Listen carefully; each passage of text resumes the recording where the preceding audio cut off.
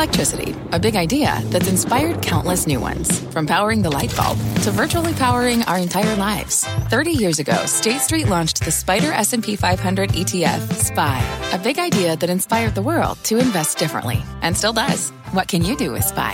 Before investing, consider the fund's investment objectives, risks, charges, and expenses. Visit ssga.com for a prospectus containing this and other information. Read it carefully before investing. SPY is subject to risks similar to those of stocks. All ETFs are subject to risk, including possible loss of principal. Alps Distributors, Inc. Distributor.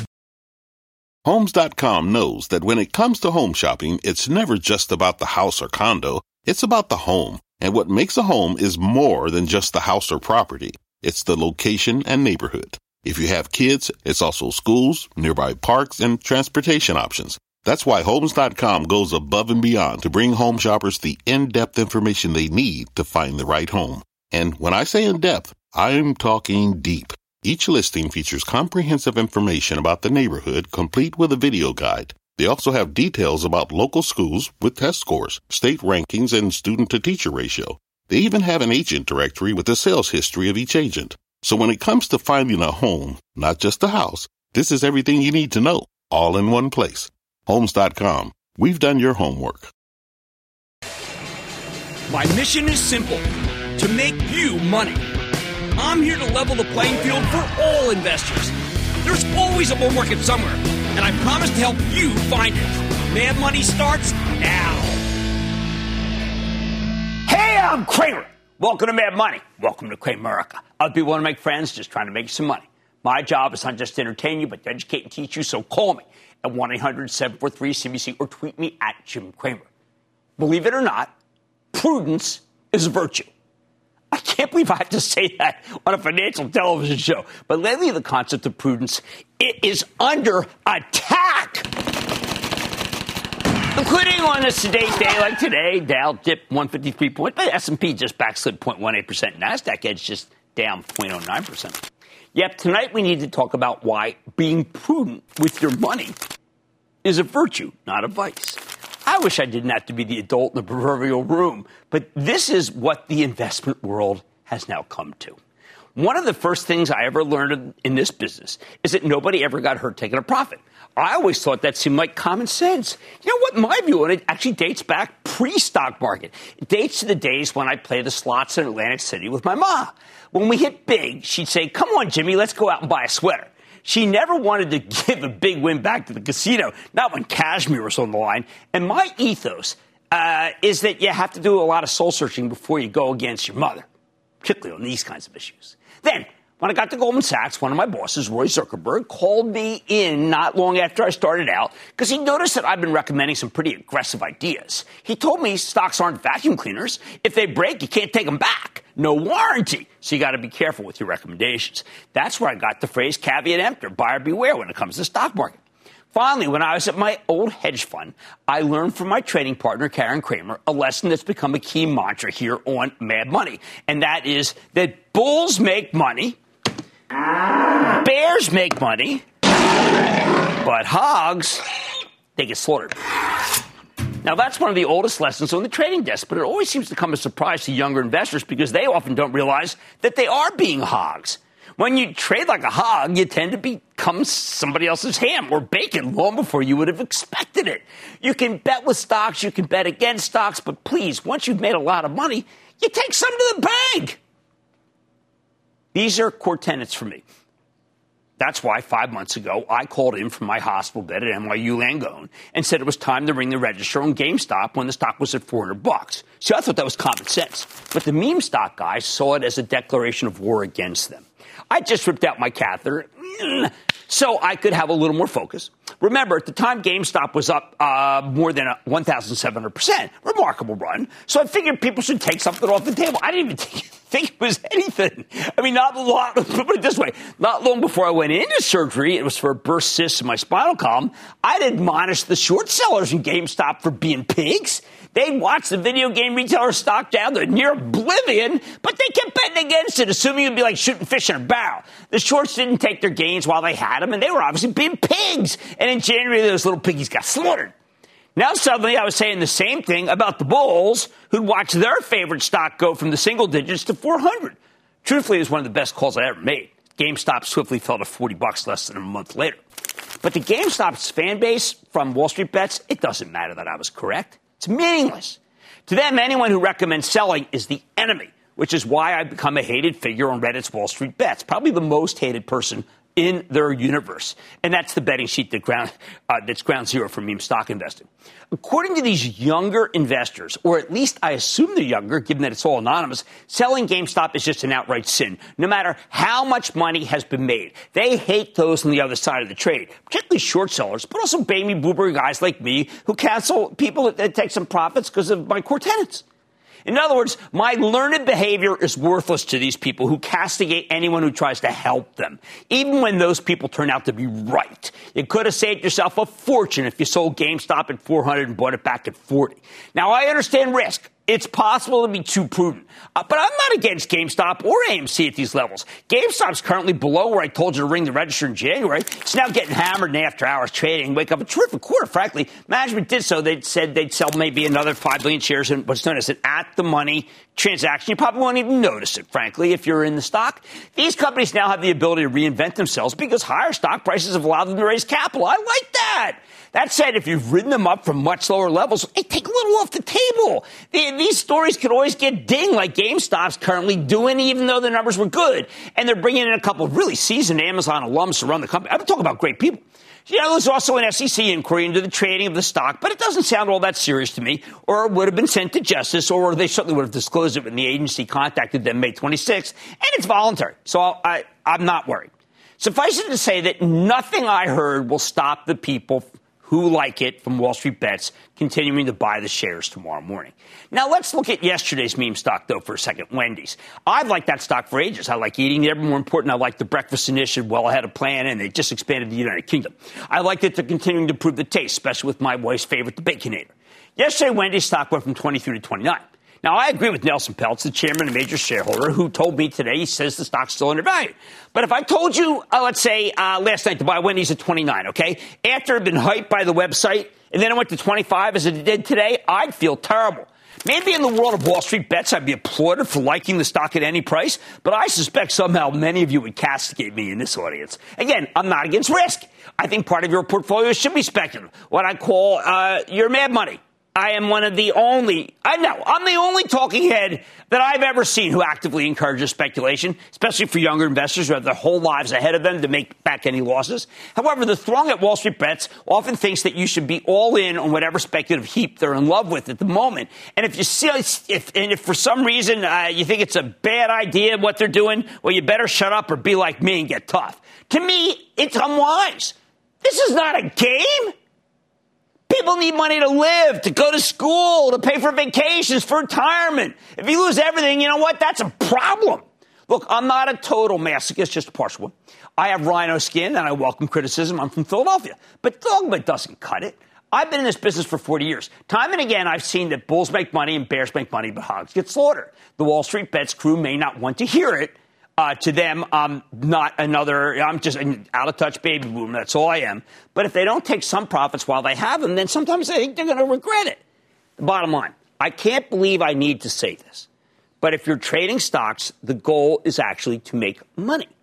And eventually that means you need to take some profits because it is prudent to preserve your gains, and you don't have a profit until you take it off the table.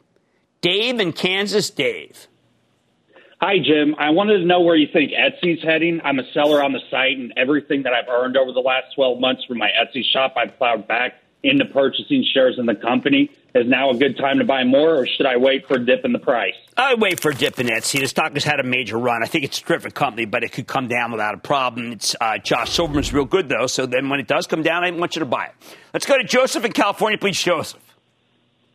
Booyah, Jim. First-time caller, and I loved your books. Thank you, buddy. What's up? Sandwich Wars. You're welcome. In the Chicken Sandwich Wars, Tyson Foods, ticker TSN, supplies all sides. When restaurants shut down, TSN won market share by sending product into grocery stores, beat estimates every quarter, and I think they're going to beat them again. And now that they're reopening, they're expanding production, opening their first new chicken plant in 25 years in April. And their new CEO, Donnie King, is the chicken king at Tyson Foods. And TSN just showcased new plant-based protein I'll tell you products. what. Let's get Donnie King on, because I've been biased against Tyson. But you know what? New regime. We bring him on. Maybe we like Tyson, because I used to like it very, very much in the old days. All right. Stop trading. Patience is a virtue. Remember, bulls make money, bears make money, hogs often get slaughtered. I'm having it tonight. After 2 days of testimony from the CEO of Colonial Pipeline, we know cybersecurity is more important than ever. So why can't cybersecurity stocks like Crowdstrike seem to catch a break? I'm talking with the CEO of this very good company. Then I'm breaking down the not-so-stable world of stable coins and telling you why it could be time to at least stay focused on this difficult issue, and why some action in the crypto market reminds former CFTC Director Tim Massad of what happened during the 2008 financial crisis. Oh, you're not going to want to miss this. So, don't go against my ma and stay with Cramer. Don't miss a second of Mad Money. Follow @Jim Cramer on Twitter. Have a question? Tweet Cramer. #MadTweets. Send Jim an email to madmoney@cnbc.com or give us a call at 1-800-743-CNBC. Miss something? Head to madmoney.cnbc.com. Take your business further with the smart and flexible American Express Business Gold Card. It offers flexible spending capacity that adapts to your business. You can also earn up to $395 in annual statement credits on eligible purchases at select business merchants. That's the powerful backing of American Express. Terms apply. Learn more at americanexpress.com/business gold card. Fact. Running a business is not getting easier on your wallet. With higher expenses on materials, employees, distribution, and borrowing, everything costs more.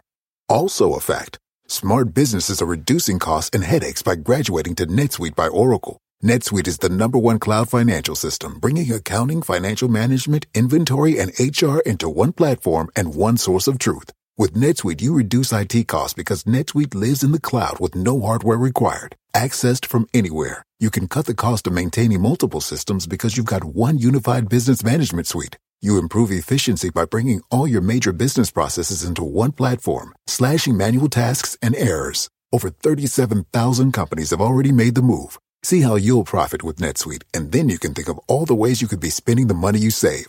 Company retreat in Malibu, anyone? By popular demand, NetSuite is offering a one-of-a-kind flexible financing program for a few more weeks. Head to netsuite.com to start saving.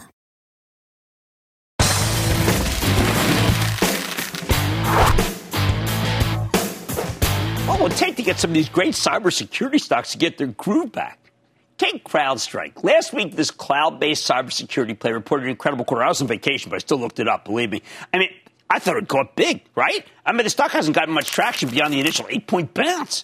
Now, look, I accept the fact that there's a rotation out there, fast-growing secular growth stocks being sold. Wall Street prefers the reopening plays. But at some point, this is ridiculous. We know cybersecurity is a huge issue. We've just had 2 days of testimony from the CEO of Colonial Pipeline, who got dragged in front of Congress for leaving an essential piece of infrastructure vulnerable to a ransomware attack. We've had terrific interchanges with Palo Alto Networks, which you know is so important. And now CrowdStrike in particular is doing so well. In the latest quarter, they gave us a strong top and bottom line beat, 74% annual recurring revenue growth. That's astounding, by the way. Even better, management raised their full-year forecast. So could this stock make another run toward its February highs? I think this group is amazing. Let's check in with George Kurtz. He's the co-founder, president, and CEO of CrowdStrike. Get a read on the quarter and where his company's headed. Mr. Kurtz, welcome back to Mad Money. Thank you, Jim.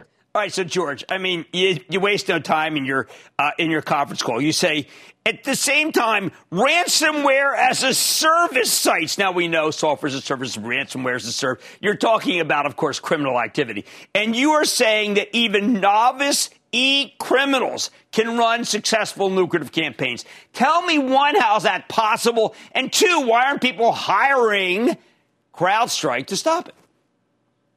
Well, Jim, you know about the subscription economy. That certainly has moved to the bad guys. They've taken it to a new level. Ransomware as a service, you don't really have to know that much. They create the software packages. They create the the way to exploit them. They offer it as a service, and they even get a profit cut based upon the amount of ransom that you actually get back. So it's a very fluid and dynamic market. And as you've seen, there's tremendous impact beyond just the financial piece, but the business resiliency element, pipelines and meatpacking plants actually being impacted. And we do have a lot of customers, obviously, that are using CrowdStrike to protect themselves against this. And that certainly is an area of focus for us, being able to prevent against ransomware and these sort of attacks. And that's why we built CrowdStrike. Well, is this like one of the situations where a bad guy goes into a parking lot and he sees one car and it's all the buttons are down? He sees another with them up. He says, I'm not going for the ones where the buttons are down. I'm going in for the ones where the doors are open. I mean, and you are the ones with the buttons down. Well, that's certainly true in some cases, but what we've seen, and we've talked about this a few years ahead of whenever this really broke, is this movement towards enterprise ransomware. And years ago, not that many years ago, I should say, it was phishing email and you pay your $300 in Bitcoin and you move on. But now the adversaries are taking a page out of nation state actors. They're actually getting in, they're staging their ransomware, they're deploying it using things like Microsoft technology to actually deploy it, which is just normal systems management software, activating it, and then creating a ransom for the company. So it's become a big game hunting as opposed to just traditional ransomware. But this is organized crime, and you've got the tools to stop it. Well, we've built CrowdStrike using AI, using the power of the cloud, collecting over 5 trillion signals per week so that we could identify these attacks and we could stop them. And there's a reason why our customers are delighted with CrowdStrike. There's a reason why we're so far to the right in the Gartner Magic Quadrant. The reason why we're number one in IDC modern endpoint is because the technology just works and it's easy to deploy and it has tremendous value for our customers. All right, so let's talk about this Fortune 150 customer that you've got. The customer's trying to deploy Microsoft Defender for over a year. They found themselves frustrated. Why? With the complexity, cumbersome agents, and resulting in less than 1/3 of their endpoints protected? So in other words, I mean, this is a major company offering a product that doesn't protect? Well, and that's what we've seen, Jim, is that a lot of companies are reluctant to buy from their OS manufacturer. They're busy building OSs and Word documents and, productivity apps and all those sort of things, if you will. And they're looking for a company that specializes in security and has a single agent, single console, and is built from the ground up. The Microsoft technology's legacy technology they bought in 2004, signature-based, multiple consoles. And one of the things is it actually gives you different levels of protection depending on the operating system versions because they're dependent on the operating system to add capabilities to it. So that customer got frustrated, didn't have a good deployment, went to CrowdStrike, seamless deployment, they're up and running and protected. How many people have the system that Colonial Pipeline has? Well, when you say system, I mean, there's a lot of Colonial pipelines out there. There's a lot of old technology. OT environments are typically brittle because they use old machines. We've seen Windows 95 in use in some of these environments. And, they become harder and harder to protect. Well, the reason I asked that is because in the conference call, it seems like there's some people who are questioning how many real clients are left. And you, in the conference call, blow that up, say, well, it's not double what we have. There's thousands and thousands of people who need CrowdStrike right now. It could be 10 times the number of customers that you currently have. Absolutely. We're over 11,000 customers, and we're super proud of our growth on the customer count. But in the grand scheme of customers, that's a tiny fraction. If you look at some of our other competitors, or legacy competitors over the years, they've had hundreds of thousands of customers. When you think about all the small businesses, all the large enterprises, there isn't anyone in this world who doesn't need cybersecurity. Big or small, you're going to need it because the threats are out there. We've seen the impact, and everyone needs to protect themselves. One last question. What would happen if the government said, all right, no one's allowed to pay ransomware. If they do, we're going to prosecute you? Would that stop it? I don't think it's going to stop it because they're just going to find another way to get paid. These folks behind ransomware and these sort of attacks, it's a very well-organized, well-funded business. They have HR departments. They've got tech support. They've got multi-language support. They're going to find a way to get paid. And, it's our job to be able to protect our customers. And and keep one step ahead of them. All right. Thank you for giving us a dose of reality. I think people just feel like that it's one-off or some weird government. They got HR departments. Well, good for them. And maybe they're treating their people well while they rip our country off. George Kurtz, Crowdstrike co-founder and CEO. Thank you so much for telling truth on Mad Money. Thank you, Jim. Well, I don't know about you. I'm kind of stunned. Boy, the bad guys are real bad, aren't they? George Kurtz, Crowdstrike co-founder and CEO. Mad Money's back after the break. Coming up, got crypto stuck in your craw? Don't make a move until you hear Cramer's take on one of the most critical crypto caveats out there. Next. When you're hiring, the best way to search for a candidate isn't to search at all. Don't search, match with Indeed. Indeed is your matching and hiring platform with over 350 million global monthly visitors, according to Indeed data, and a matching engine that helps you find quality candidates fast. Use Indeed for scheduling, screening, and messaging to connect with candidates faster. Plus, 93% of employers agree Indeed delivers the highest quality matches compared to other job sites, according to a recent Indeed survey. Leveraging over 140 million qualifications and preferences every day, Indeed's matching engine is constantly learning from your preferences. Join more than 3.5 million businesses worldwide that use Indeed. Listeners of this show will get a $75 sponsored job credit to get your jobs more visibility at Indeed.com/madmoney. Just go to Indeed.com/madmoney right now and support this show by saying you heard about Indeed on this podcast. Indeed.com/madmoney. Terms and conditions apply. Need to hire? You need Indeed.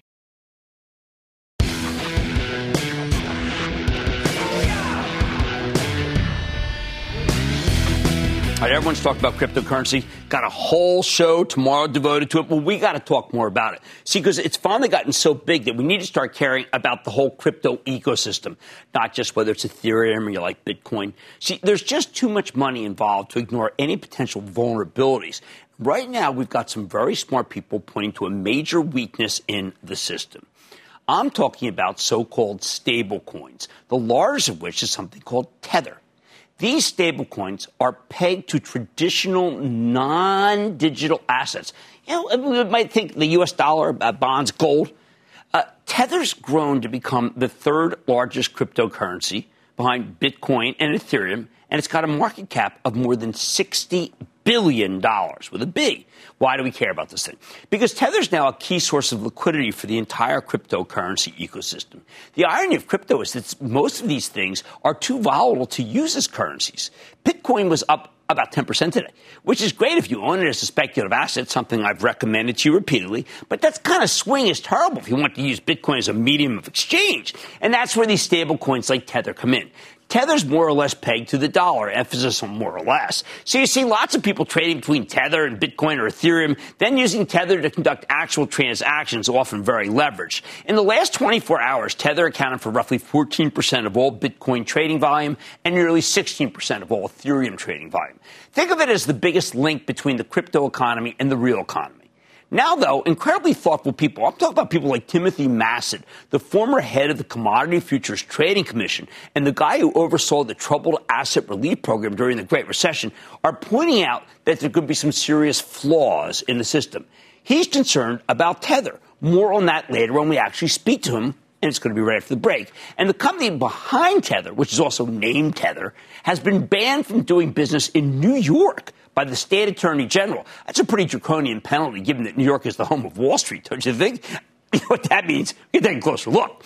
Now, before I get into the weeds, let me be clear. I am a huge believer and supporter of crypto. I think it is a good idea to put 5% of your portfolio in Bitcoin or Ethereum. I think stablecoins are a terrific idea. I have a portfolio of crypto. I'm not trying to attack crypto here. It's the opposite. I want a healthy crypto ecosystem, in part because of your investments and mine. So if there really is a problem with Tether, it needs to be addressed. Maybe it needs to be rooted out. Maybe transparency would make it so we're fine. So let's go over the issues. I told you Tether's the link between the crypto economy and the real economy. Some experts are worried it's a weak link. The whole point of Tether is that it's supposed to be backed by real assets. Originally, the company behind the thing said, I'm going to use a lot of quotes here because I got to get this right, Tether's currency is 100% backed by actual assets in our reserve account and can be viewed and verified in real time, end quote. Then in 2017, they started saying, quote, every tether is always backed 1-to-1 by traditional currency held in our reserves, end quote. The idea was that these were like digital dollars. You could move around even faster than regular currency. It's faster than a wire transfer. However, in early 2019, Tether changed the language on its website. Quote, every tether is always 100% backed by our reserves, which include traditional currency and cash equivalents, and from time to time may include other assets and receivables from loans made by Tether to third parties, which may include affiliated entities, end quote. Now, while Tether's still pegged to 1-to-1 to the dollar, suddenly you have to wonder if that peg could be in jeopardy. A few months later, the New York Attorney General, no slouch, noticed that new language, started coming after Tether, along with Bitfinex, which is this cryptocurrency exchange that's run by all the same people. These prosecutors alleged that Tether and Bitfinex had commingled funds. Basically, Bitfinex lost money, so it borrowed hundreds of millions of dollars from Tether's cash reserves. Less than ideal. As part of the initial court proceedings, Tether's general counsel revealed that their stablecoin was only 74% backed by cash and equivalents. So Tether's not just sitting on a big pile of currency. It's also got loans and securities and all that stuff. That makes it more risky. At this point, nearly half of their assets are in commercial paper, short-term, unsecured corporate debt. Now, we don't know which corporations, and even though Tether is gigantic, we don't hear much about them playing in our very liquid commercial paper market, which is curious. If at some point the economy goes into a tailspin, some of these corporations default on their obligations, Tether might not be able to maintain that 1-to-1 peg to the U.S. dollar. Little extreme, but I've got more. Now, earlier this year, Tether settled its case with the New York Attorney General, and this has become a major point of controversy. Tether and its supporters argue that they didn't do anything wrong. Well, they didn't admit wrongdoing. It's true. They only got an $18.5 million slap on the wrist. That's not much. But they also got barred from trading with people in the state of New York. And when you go through the settlement, there is some wild stuff in here. First of all, the settlement agreement says that Tether misrepresented the status of its reserves from late 2018 through 2019. Misrepresented. When they changed the language on their website. Their sister company, this BITFINEX, lost $850 million to a Panamanian shadow bank. So they borrowed a fortune from Tether. Remember, both companies have the same CFO. And for a while, Tether's coin was partially backed by that loan, although it's since been paid back. Tether also agreed to start disclosing its reserves on a quarterly basis. We got those numbers last month. But all they gave you was this one-page document with 2 pie charts. Left more questions, frankly, than answers. Turns out only 3.9% of Tether's reserves are in actual cash, even if you want to be more generous by including treasury bills and reverse repo notes. It's still only a little more than 10%. Just under 50% is commercial paper. Again, don't know the names. Given the size of Tether, that makes them one of the largest holders of commercial paper in the world. But why? How about the names? There's nothing wrong with a stable coin backed by short-term corporate debt. But we need to know whose debt we're dealing with. According to Tether, the vast majority of its commercial paper is rated A2 or above. I'd much rather have some actual numbers than the real issuers. Why not? If they're all A2, what do we have to worry about? Don't just give us the breakdown. Tell us who they are. Now, Tether also brought in an accounting firm, the Cayman Islands. I've been to the Cayman Islands, they're beautiful, to issue an assurance opinion that gave them a clean bill of health. But that's not the same as a real audit. So how stable is Tether? Honestly, I don't know. That's kind of the problem, isn't it? Tether's become a pillar of the crypto economy. Not only does it make up a huge percentage of Bitcoin and Ethereum trades, it's also frequently used as collateral for leveraged trading. That's right. And there's a ton of leverage in the crypto system. Sometimes 100-to-1 leverage. So if there's ever a problem with Tether's reserves, you could see a massive unwinding event instantly. And there are no regulators who could step in to mitigate the damage. It's not like it's run by the Treasury Department or the Fed. Of course, this is a low probability event, but it's not changing my belief in crypto. I'm in there both for speculation as a hedge against inflation. You would most likely only see a real run on Tether if the Chinese shut down their crypto shadow economy. Could happen. Or if there's a huge downturn in the economy jeopardizing some of that commercial paper, or if some further government investigation reveals things that the New York Attorney General somehow couldn't dig up in 2 years. But given the importance of Tether to the rapidly growing crypto economy, we need more transparency here, especially because I am worried about China. Tether, why not just open the kimono, agree to be audited by a traditional U.S. accounting firm, make us not worried if China shuts down their market? Bottom line, when you get past all the complex terminology, this is a pretty simple issue. Either Tether's reserves are legitimate, liquid, and stable, or they're not. That wouldn't be in question if we had more insight into what they're actually holding.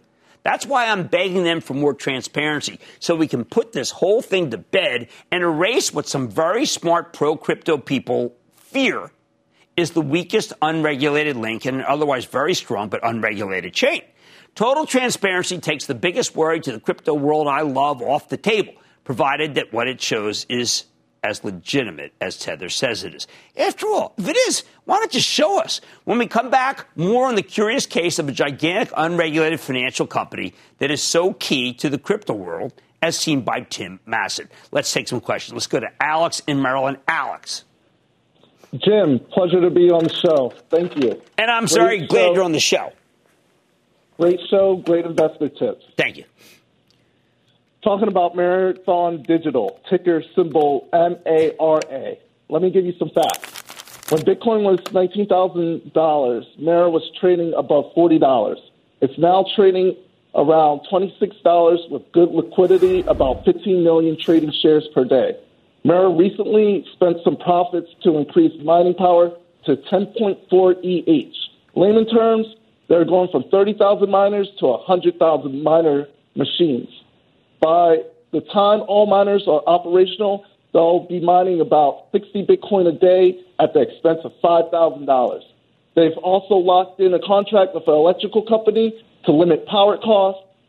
Assets include over 5,500 Bitcoins, obviously assuming Bitcoin staying at current rates about $35,000 or higher. Okay.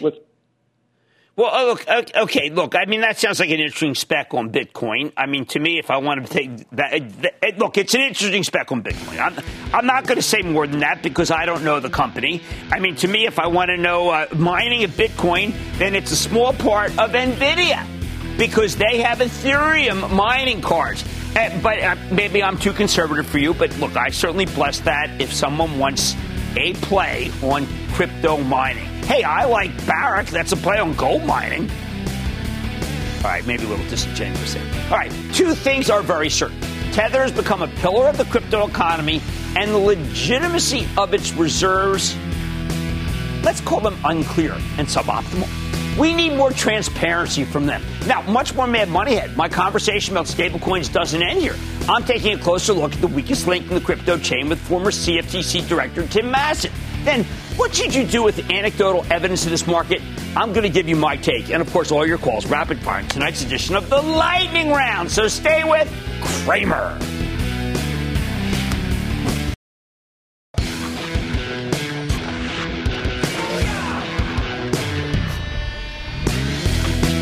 Just before the break, I gave that primer on what many people consider to be the biggest risk to the crypto economy, the concerns about Tether, and also some other so-called stable coins that are more or less pegged to real-world assets. But this is a thorny two-sided issue, though. So I want to dig deeper with Timothy Massad. He's the former chairman of the Commodities Future Trading Commission and the man who oversaw the troubled asset relief program at the Treasury Department during the financial crisis. He's now a research fellow at Harvard's Kennedy School of Government.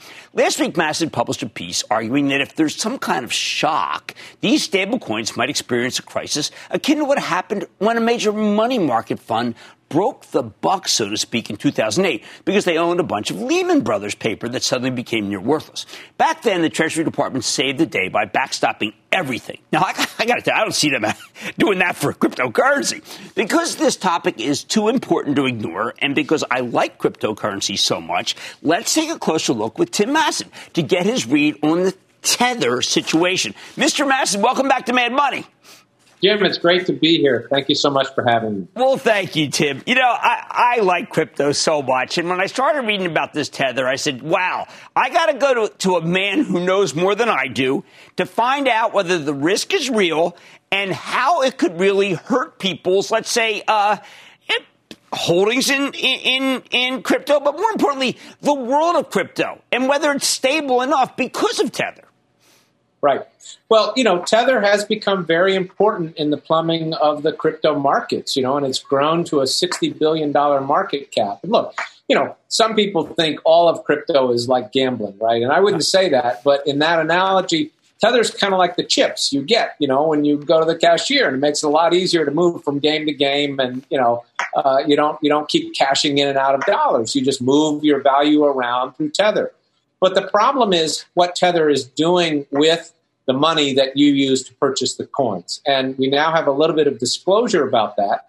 And while in one way you could think of it like a money market fund, one token equals $1, it's supposed to be invested in very stable things. In fact, they're investing in stuff that it's not clear whether they could really liquidate it quickly and liquidate it at full value. So, as long as a lot of people aren't demanding their money back, there's not an issue. But if suddenly a lot of people did, I'm concerned there would be an issue. Now, when I get the statements from the very nice people at Tether, they tell me, look, we've got much more transparency. You realize we've changed a lot. But then I read that New York, the AG settlement. Right. And they basically got kicked out of Wall Street, of New York. And to me, Tim, that's highly unusual. And you went to law school with me. If New York decides you can't do business here, shouldn't we be more worried than most people are about this thing? I think we should be. And, some people might say, oh, well, the AG didn't impose that big a fine. And that's true. But the important thing is the AG required some disclosure. And now when you look at that disclosure, that's when you get concerned. 13% of their assets, this is 13% of 60 billion, is invested in secured loans. We have no idea what kind of loans those are or who they're to. Now, they claim 50% is in commercial paper. That's a lot of commercial paper. But, I've talked to a couple of people who are involved in trading commercial paper.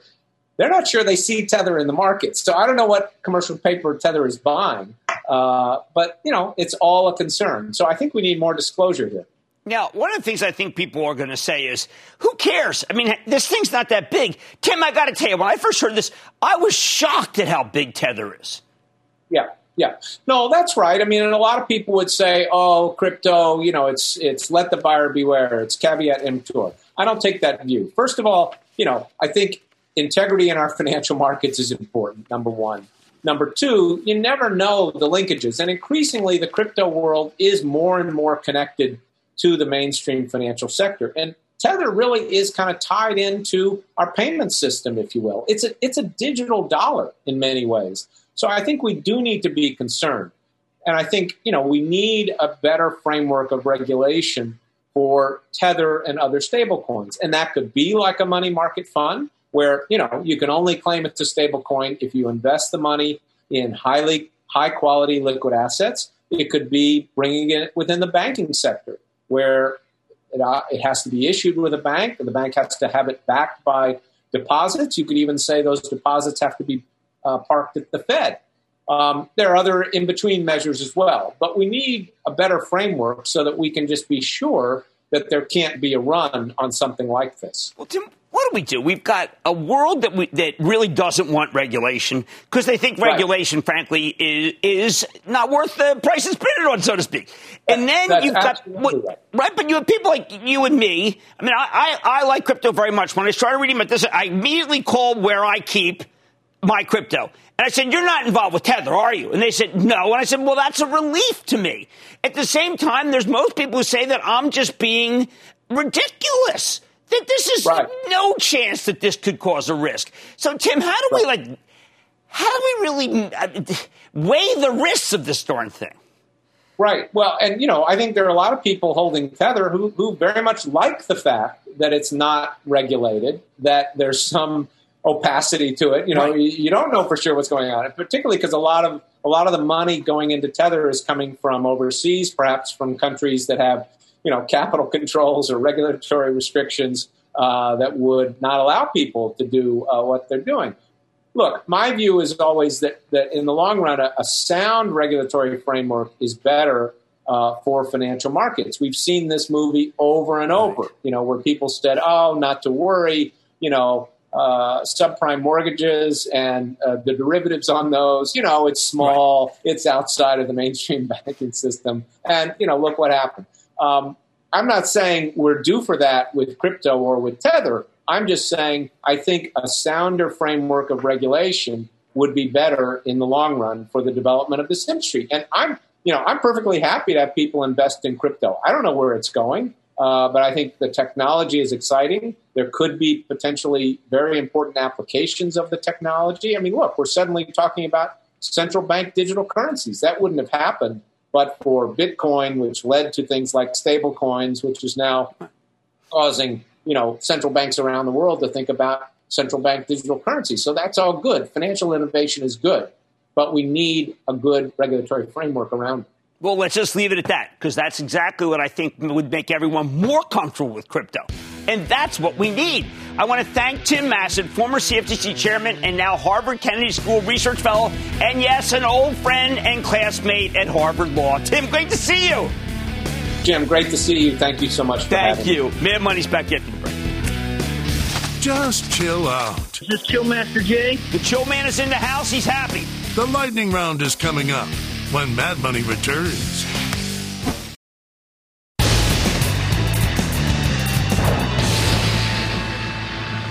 It is time. It's time for the lightning round. What's up, and then the lightning round is over. Are you ready? Ski that. The lightning round. I'm going to go to Mark in Florida. Mark. Hi, Jim. It's nice to have you back. Oh, thank you, Mark. What's going on? It was a nice vacation being with the family there. What's going on? Just one quick note first. A woman called you yesterday and said she was calling from Dallas Cowboys country. The look on your face was priceless. Now, my question. It's an issue. It's an issue. You had the CEO of Roblox on recently, and everything sounded great. I bought some, and it jumped up. But with no bad news available, it's plummeted 12.5% from its high on Friday. Should I ring the register? No. I mean, there was some sort of music publisher suit here, but what matters, as I said when I was at halftime with Judge, it's just a great long-term story. I waffle over how expensive it is, but boy, is it a great story. Marcia in Ohio. Marcia. Hi, booyah, Jim. Booyah. Well, I got a stock I've had since before the pandemic, and it's done nothing. It's GPN, Global Payments Network. Yeah, what do you I don't think? know why people love payment stocks. I mean, Antonio was saying that today. They all love payments. This is a very good company, Global Payments. I'm recommending it. It is a very good company. I'd be a buyer. Let's go to Steven in New York. Steven. Hey, Jim, what's going on, my brother? Not much going on there, Chief. What's happening with you? I'm very blessed and excited to be here. Special shout out to you, my brother. Oh, thank you. So, I wanted to ask you about Mind Medicine. Mind Medicine. I don't know Mind Medicine. Ben Stoto, my research director, help me. Mind Medicine, we got to get on that one, I'll tell you. Let's go to Joe in New York. Joe. Hey, Jim. What's up? Good to talk to you. Same. Joe from Brooklyn. Yes, I'll see you tonight at Bar San Miguel. We'll have the chicken tinga together. It's fabulous. What's going on? I own Stryker Corporation.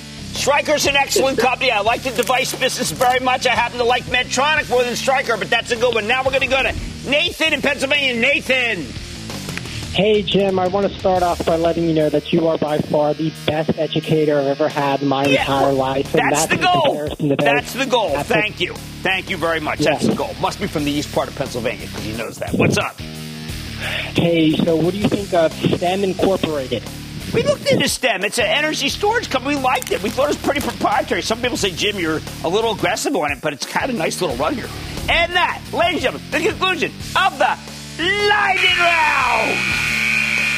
The Lightning Round is sponsored by TD Ameritrade. Coming up, when it comes to your financial future, leave the anecdotes to Aesop. A tip of the cap to hard data and the money it can make you, if you know how to use it. Next.